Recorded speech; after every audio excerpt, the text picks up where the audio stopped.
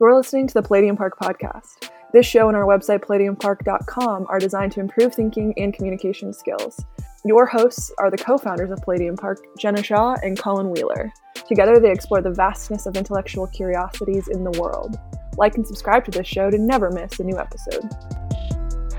Although we are consultants, we are not consulting you through this podcast. All information shared in this podcast is intended to be informative and entertaining in nature. While we make every effort to make sure topics discussed on this podcast are accurate, they may be incomplete or changing in nature. All views and opinions expressed in this podcast by participants are solely their own and do not necessarily represent the opinions of Palladium Park.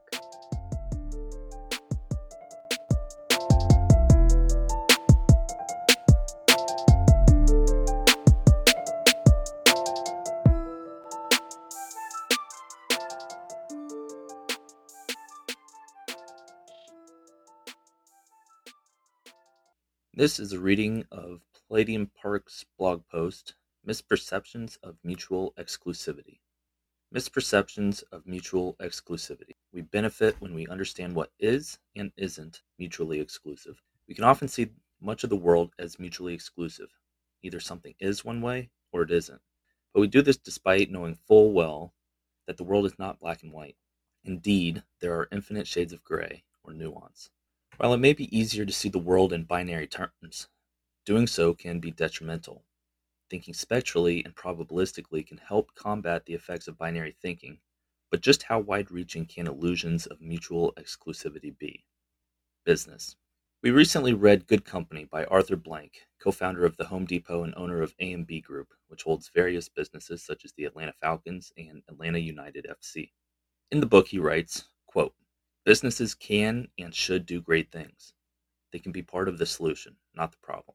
In fact, because corporations wield so much power and influence in society, they have an unmatched opportunity to do good for the people who work in them and for the communities in which they do business.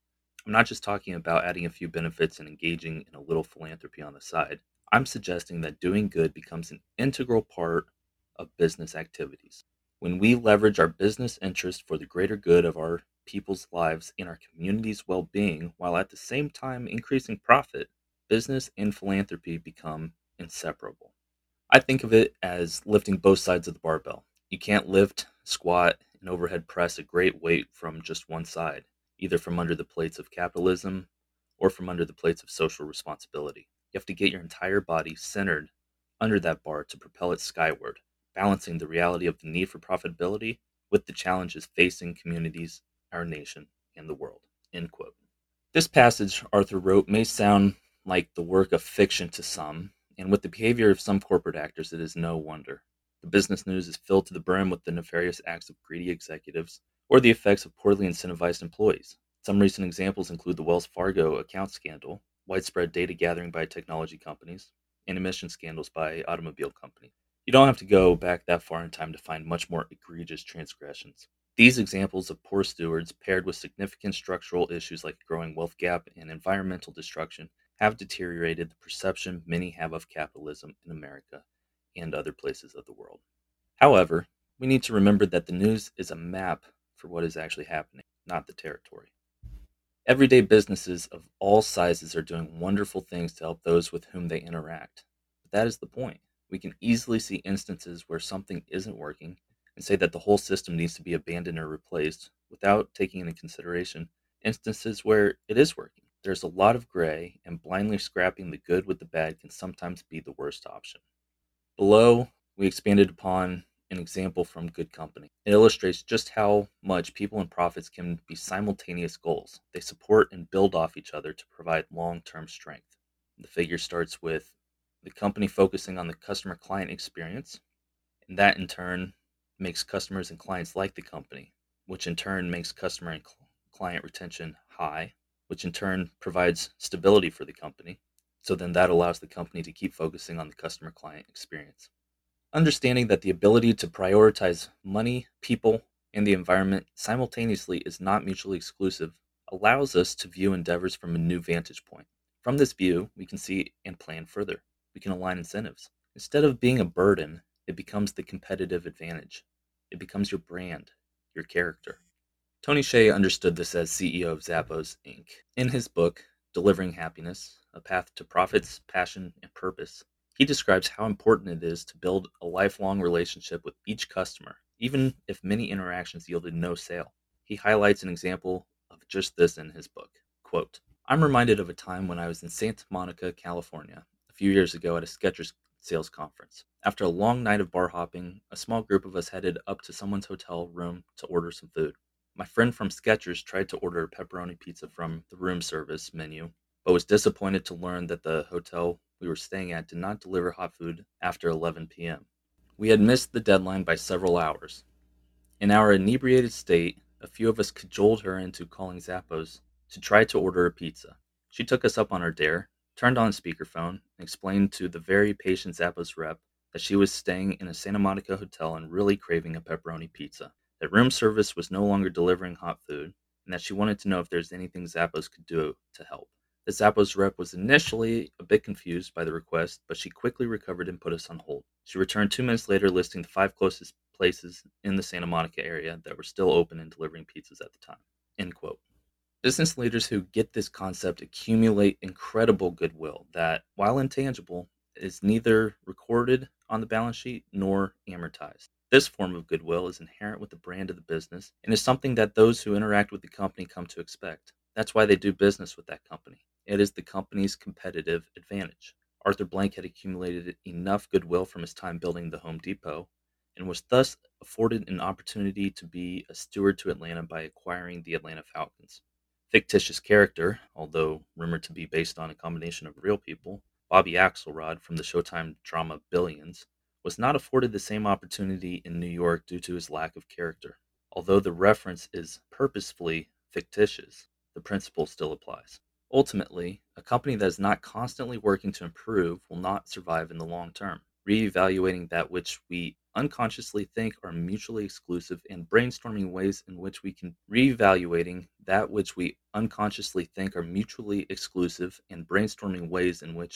they can be combined and leveraged is one way to stay ahead of the competition. Society. The drawbacks of mutual exclusivity are not confined to business. Sweeping societal issues can often seem at odds with each other too, with sides entrenched within their own camp and unwilling to cooperate with the other side.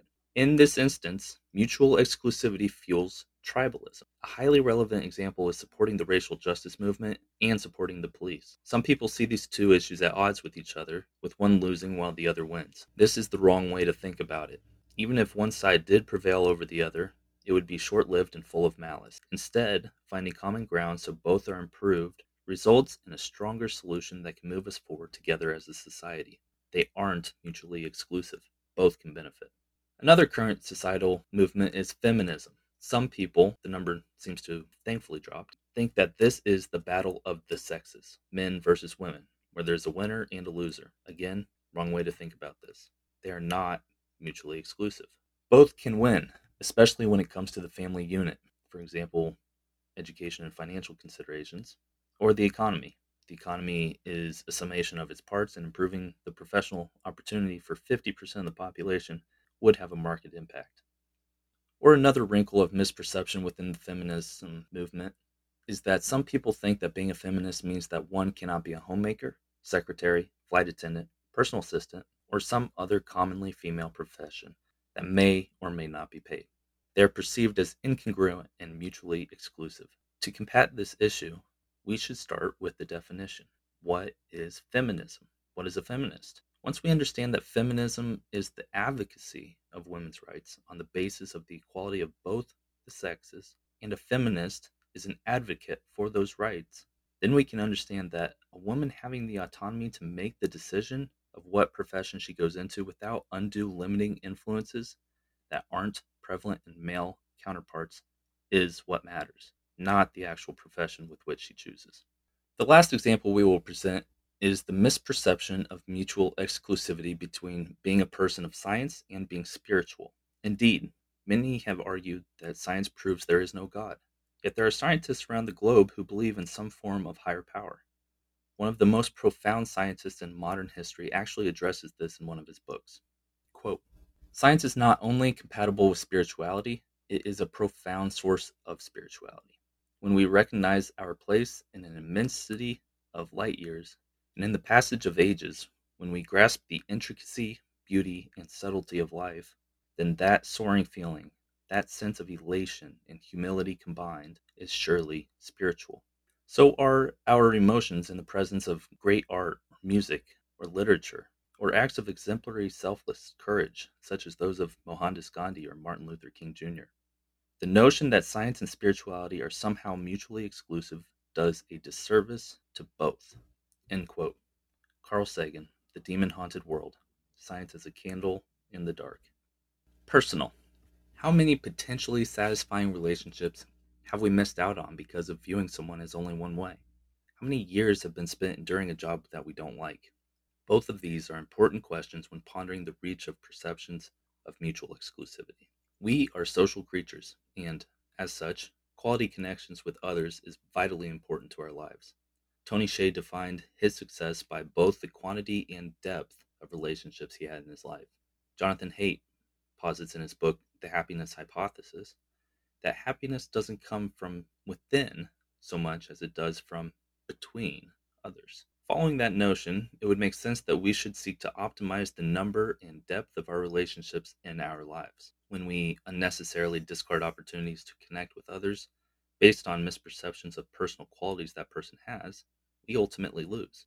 That isn't to say that we should be friends with everyone, but just because someone doesn't think like you doesn't mean you cannot have a wonderful friendship. People are highly complex, dynamic beings who are influenced by genetics and their environment to varying degrees every day. One negative quality you believe them to have, and your ability to be friends with them, is not necessarily mutually exclusive. If we give others the benefit of the doubt, our lives might be that much richer. Quote, after all, what can a first impression tell us about someone we've just met for a minute in the lobby of a hotel? For that matter, what can a first impression tell us about anyone? Why, no more than a chord can tell us about Beethoven, or a brushstroke about Botticelli. By their very nature, human beings are so capricious, so complex, so delightfully contradictory, that they deserve not only our consideration, but our reconsideration, and our unwavering determination to withhold our opinion until we have engaged with them in every possible setting at every possible hour. End quote. Amor Towles, A Gentleman in Moscow. Conclusion. There are times when things are mutually exclusive. For example, turning left and turning right. We can turn left and then turn right, or we can turn right and then left. We can even turn so far left that it would be the same as turning right, but we cannot turn both left and right at the same time. Another example is flipping a coin. We can flip heads or tails, but not both on a single flip. As simple as those examples are, they're important to keep us in the gray. Not everything is mutually exclusive, but not everything is not mutually exclusive. It is that which we falsely believe to be mutually exclusive is where the opportunity lies to improve our thinking. Quote, it ain't what you don't know that gets you into trouble. It's what you know for sure that just ain't so. End quote. Mark Twain. In the end, it may be easier to view many aspects of life as mutually exclusive. But when we do this, we are unwittingly blocking off entire other realms of possibilities from which we and others can benefit. If we can change our black and white thinking to seeing and accepting the gray in life, think about how much we can change for the better. Quote, where the head goes, the body follows. Perception precedes action. Right action follows the right perspective. End quote. Ryan Holiday. The obstacle is the way. We hope you have enjoyed this reading of Misperceptions of Mutual Exclusivity from Palladium Park's blog. If so, please stick around for the forthcoming discussion, and we invite you to visit the blog at palladiumpark.com/posts to read this post as well as other writings on there. All right, so we hope that you enjoyed the reading of the blog post Misperceptions of Mutual Exclusivity. And now with that, we're going to move into this portion where we actually discuss it. Good place to start is where the idea for this actually came from. I was reading the book Good Company by Arthur Blank, who is the co-founder of the Home Depot.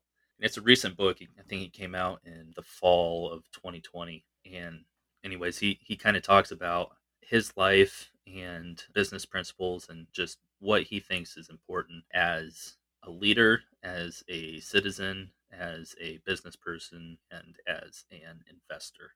And so one of the things that he kind of talks about early on in the book is how it's sad to him to see how people don't trust big business. And by no means does he blame them. In fact, he says that their feelings are very appropriate, especially for what you see in the news and newspapers and stuff about certain nefarious corporate actors. But this idea that he has that we included in the blog post, and it was just read, but I'll mention this again, says businesses can and should do great things. They can be part of the solution, not the problem. And he kind of fleshes out this idea of it's not all about just making a quick buck in business. It's all about strength and playing the long game. And so if you're trying to screw the customer or take advantage of somebody, it might work the first time, it might work the second time, but it's not going to work for 20 years, 50 years, which is really for any true business person who's trying to make something last. That's not their goal. They're in it for the long haul. And so that's kind of what he's talking about. And so it got us thinking about, all right, that is kind of something that people think is mutually exclusive. Either the business is there to make a bunch of money for its shareholders, which the Home Depot was a publicly traded company. So obviously their earnings reports were very important to Wall Street, or the business is there for more like charitable purposes and big ideas and stuff like that, which is good, but you don't get rich from it. And Arthur Blank tries to dispel that notion in his book, where obviously he became a billionaire from the Home Depot. And obviously the Home Depot was not perfect by any means. No business is, especially when you get into larger businesses. It's hard to keep track of every single employee and make sure that they're doing the right thing at all the time. And people just screw up sometimes. But he says that the goal of it should be to find this marriage between a company's success and all metrics of success, from like growing your employees to expanding market share to growing revenues and profits and things like that, to also being a good citizen, taking care of the community in which you serve. Because ultimately, if you're taking advantage of the community that you serve, then your community is going to be sick and weak, and in turn, you will be sick and weak. It's kind of gets into and he doesn't really talk about this, but it kind of gets into the food chain and the idea of how if a certain predatory population grows too strong and they eat too many of their prey, then there's not enough to sustain their population, and then they get weaker and die off. So there's this balance that needs to be achieved. And anyways, kind of long-winded way of saying that's what he's talking about here, on how it's not one or the other. There are many middle roads to varying degrees, and trying to find one of the middle roads is usually tougher in the short term, but it benefits you much better in the long term. And I remember when you first read that book, that's kind of what started this. And we talked a lot about it. And then, yeah, especially this point of mutual exclusivity came up. And it's funny because you'll notice a difference in the way Colin takes a very concrete, good business example. And then my takeaway is like some big abstract thing. But it really, when our conversation got us thinking about, and it's one of our favorite things too, is that we'll have two different examples that are very different and like, but match it perfectly in the way that we think. And this is kind of one of those where it got me really thinking about, yeah, most of mutual exclusivity is like a default program in our brain, where it's like, after we talked about this, I didn't realize how often my brain naturally does that of it's almost an assumption that these things are mutually exclusive, right? Like it's like that thing. And it's like, unless you actually are aware of it and think a little bit more deeply on it, it's so easy to think that about a lot of different things. Kind of like as we went through the business example you just talked about is a great one, but also like in society and in politics and so many different things. And you don't realize like on a big and small scale how much it really gets into everything. And so it's something like this it's been good to remind myself to be on the lookout for it, and to be curious about those things I assume and be like, are these actually mutually exclusive? And a lot of times they're not. It's a gray area where there's very few things that are definitively mutually exclusive. They exist, but Right. Yeah. And we kind of talk about that too in the post about, if you get to a stoplight, you can either turn right or turn left. You can't do both. yeah. So yeah, there are definitely some, but yeah, a lot of the time we just say you're either one way or another. As a business, you can either make money or you can change the world. Can't really both, which hear a lot of people rolling their eyes and stuff. Yeah, obviously it is a lot more difficult. And for what we're talking about here, we're talking about in the blog post, we're talking about Arthur Blank, who, like I said, co-founder of the Home Depot, was the CEO for Home Depot for a long time. Now he has a holding company that owns the Atlanta Falcons, the MLS soccer team, Atlanta United. Obviously still owns a bunch of shares of Home Depot. He has these other a real estate development company and hospitality companies and stuff like that. So obviously he succeeded in the life of business, at least for the metrics that most people use. And then the next one was Tony Hsieh, who recently passed away, but he was the CEO of Zappos, which he was an early investor, and he became CEO and took that company from basically nothing to selling it to Amazon probably about 10 years ago for over $1 billion. And so obviously these people, you could say, okay, this is survivorship bias. What about all the people who tried to do this and failed? And yeah, absolutely not. I hope nobody is taking away from this that this is a sure recipe for success. Follow these steps, 1, 2, 3.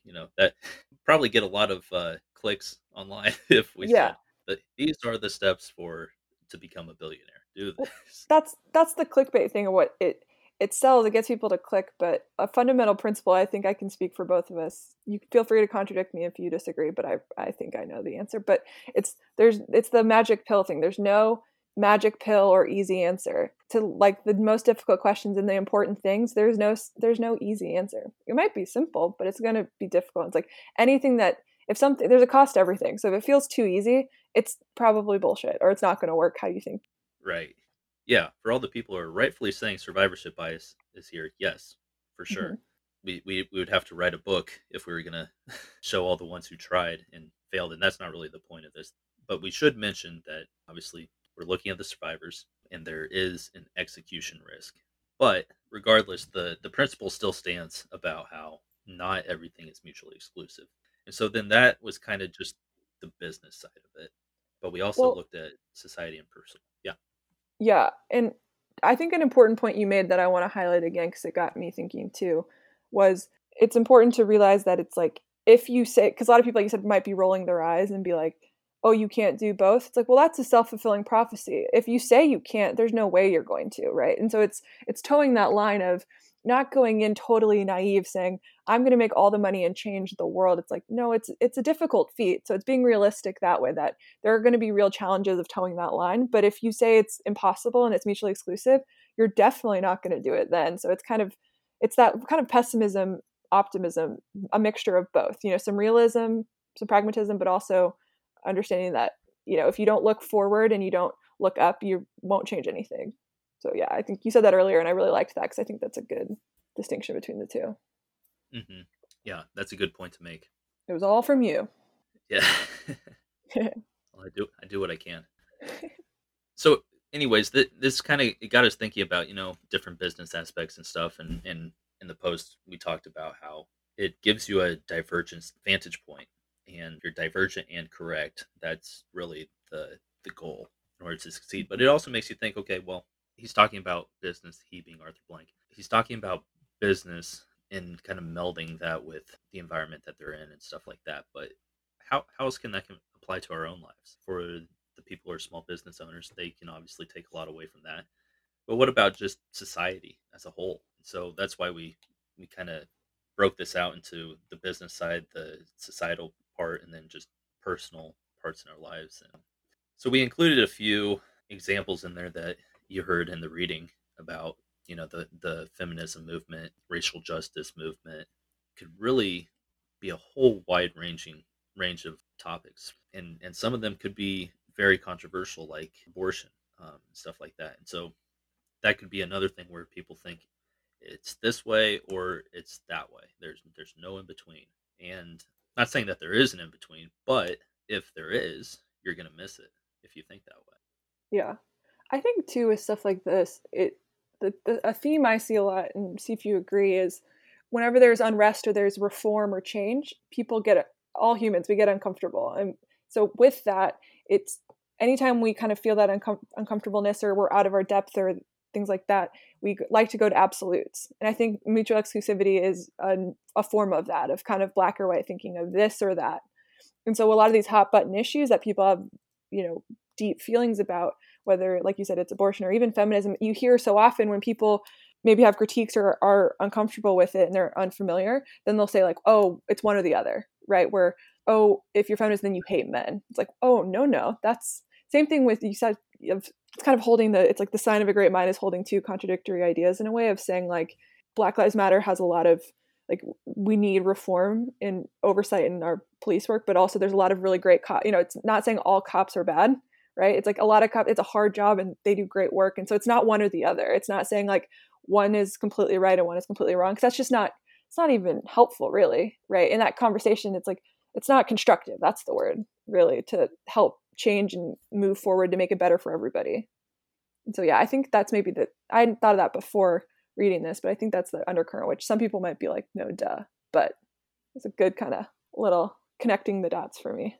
Yeah. And I really like that quote by F. Scott Fitzgerald that you just said about it's a mark of an intelligent mind to hold two opposing ideas simultaneously and not go insane or something along those lines.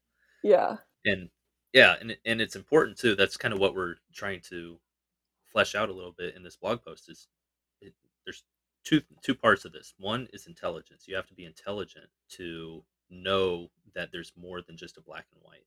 But then two, you have to not be lazy and actually put forth effort, because it's so much easier to say it's this way or it's that way. And those are the two options, and that's it. Path And least so, resistance. Yep. right. Yep. So yeah, it's the marriage of those two, intelligence and effort.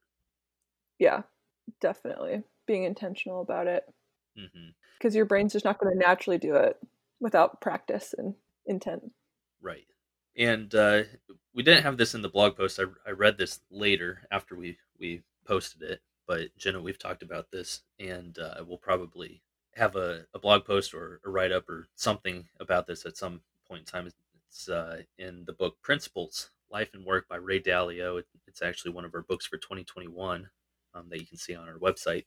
But anyways, he has a quote in there, and if you don't know Ray Dalio, you're listening to this and you don't know, he is one of the founders, or the founder really, of Bridgewater Associates. It is a private investment group, really kind of a hedge fund, and they have consultants, or they have clients all over the world, including the World Bank, the IMF, various mutual funds, and other hedge funds, and countries, and et cetera, et cetera. So really, really big player in the space, and he's a guy that really tries to dig into the meaning of things, and he views the world kind of from a Newtonian perspective, where if you can understand the workings of each individual's smallest elements of something, then you can understand how the whole works. And so he calls everything, it's like a machine.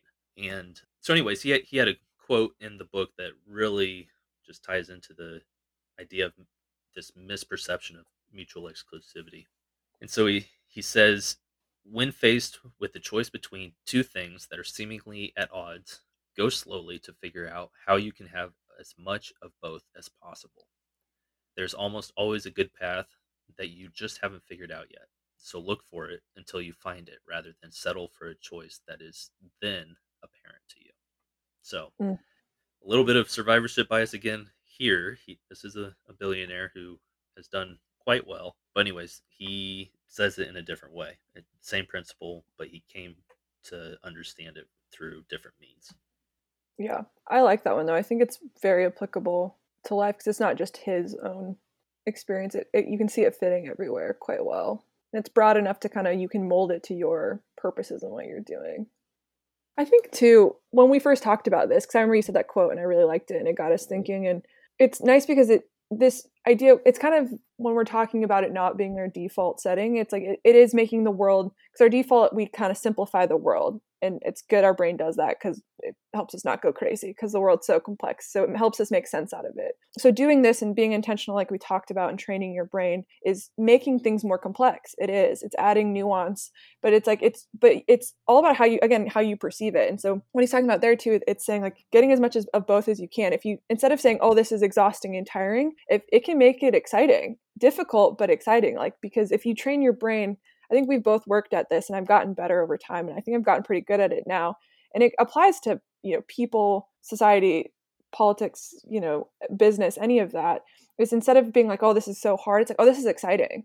Because when somebody has things that seem mutually exclusive but they're not, that person's interesting. And so framing it as, oh, this is interesting in this business or this person, and it makes it so it's easier to carry that in your head, because it's a bit of cognitive dissonance at times, because there's two seemingly contrary things that are happening at once. But if you're, instead of being bogged down by that, if you train yourself to be like, oh, that's new, and keeping that curiosity that we talk about all the time, and getting as much as both, and realizing it's making it more vivid and more nuanced and a better picture of the world, that kind of changes your whole perspective and gives you more energy, instead of, letting it sap the energy from you by saying this is so hard and difficult and it's bogging me down, kind of thing. Right. Yeah, that's an important thing to say, to reprogram your brain to not be scared for something that's new, because sometimes when we are unfamiliar with something, the amygdala gets a little bit activated, and just out of evolutionary needs to survive. Yeah. But then it's a lot harder to be actually curious or excited when you're scared about something. Yeah. So yeah, that's an important thing, to reprogram your brain to say, oh, this is new. This is exciting. I'm curious. I want to learn more about this, rather than, I don't know what this is. This is what I'm used to. Don't feel safe. So Yeah. Well, like anything, it's like a muscle where it's not always roses. It's not like, well, it's not this thing where you go one day you're like, now I'm curious about everything and it's great. It's like, no, we all have bad days where you don't do it, but it's like, the first step is just being aware, being intentional about it, and then just trying it. And it's amazing how over time, the more you do it, it just becomes, you don't even really have to think about it anymore. It becomes second nature, just kind of like muscle memory. mm-hmm. At least that's the goal. Yeah. I think that plays into the kind of the personal part of that post too, about just being able to relate with other people, and form friendships or relationships of whatever kind. Yeah, kind of thinking about how, when we unnecessarily discard opportunities to connect with others based on misperceptions of their personal qualities, we potentially lose, because we missed out on potentially a fulfilling relationship, or even just a singular engagement with that person. Yeah. So yeah, people are highly complex, and they're dynamic. So the way that they behave under certain circumstances one day could be completely different to another. Kind of, and it plays into the Gentleman in Moscow quote that we have there, about how people don't deserve our consideration, but our reconsideration under Definitely. multiple settings, multiple times. Yeah. So Well, and I think, sorry, I didn't mean to cut you off too. no, you're good. I was just going to say, I think too, with mutual exclusivity, if you can avoid it, it helps make you more open-minded and less judgmental. And sometimes you don't even mean to, but it appears to other people, as you can put them into boxes, and people don't really like that. It kind of ties into, we've been talking about this a lot, Colin, where it blows our mind how often people, it's more the EQ side of it versus IQ, where I wish this was taught more, because a lot of it's really simple, not easy, but simple, in terms of getting people to like you, or having like basic connections with people. Is a lot of people think you have to be the most interesting, and that's completely wrong. You just have to be interested. It's amazing if you sit and really listen and actively listen to people, how much, especially non-judgmentally, and with that curiosity, and not trying to put them into a box, and a lot of times we don't even mean to. That's the thing about mutual exclusivity. It's not you trying to be an a-hole or trying to, but it naturally happens. Our brain tricks us into that. So if you can combat that, you'll be amazed that if you really listen to people and are open and let them show you their contradictions and the whole picture of them, one, you'll likely enjoy them more, because it's exciting to see that, and it's something different and exciting. But also, you'll be surprised how much they engage with you, because so many people don't get listened to and don't get judged, and it's not easy, but it's a very simple thing, and man, it works really well. A lot of people probably already know this, but if you don't, try it in your life. You'll be surprised how easy people will be like, wow, they just want to hang out with you because you make them feel so good, because it's just about listening and not being judgmental, and not using mutual exclusivity against them, whether you mean to or not. Right. Yep. I think that kind of covers everything in the post. Jenna, is there anything that we didn't really cover at all? I don't think so. I think I got my sermon out. I got a little about my soapbox there, but you know how I feel about EQ. It's so vital. It's crazy important. Yeah. Even just, people, obviously and I'm thinking about professionals now, getting off on a little bit of a tangent, but love it. You don't really hire an attorney based on how good of an attorney they are. I mean, to a degree, yes. And same with an architect, an engineer, an accountant, anything like that. But if you have an engineer who does a good job or an attorney who does a good job, and they are pleasure to work with. They legitimately care about you, even if they might have a little bit less experience than another one who is completely cold or something like that. You're going to pick the person who makes you feel good. That's who people want to do business with. And so it's not about, I mean, yes, your technical skills do have to be good enough. Not saying that you can just throw those away. But Yeah. But if you have that um foundation, if you hit that cutoff. right, right. Then the part where the EQ, the connectability to that person really starts to kick in and plays a huge role. So yeah, you're absolutely right about how important that is. Yeah, I think that's a great add-on to that though, with that of in work. Also on a personal level too, you'll be surprised. It's kind of the thing of like they've done a lot of happiness research and it's like small acts of kindness and connection make us a lot happier than things, even though our brains trick us the other way. And that's a small way. You'll find if you're not the center of attention, but if you start listening to people and feeling that connection with them and people really they'll almost like thank you at times. Like people have said that stuff like that to me. You'll feel so much better too.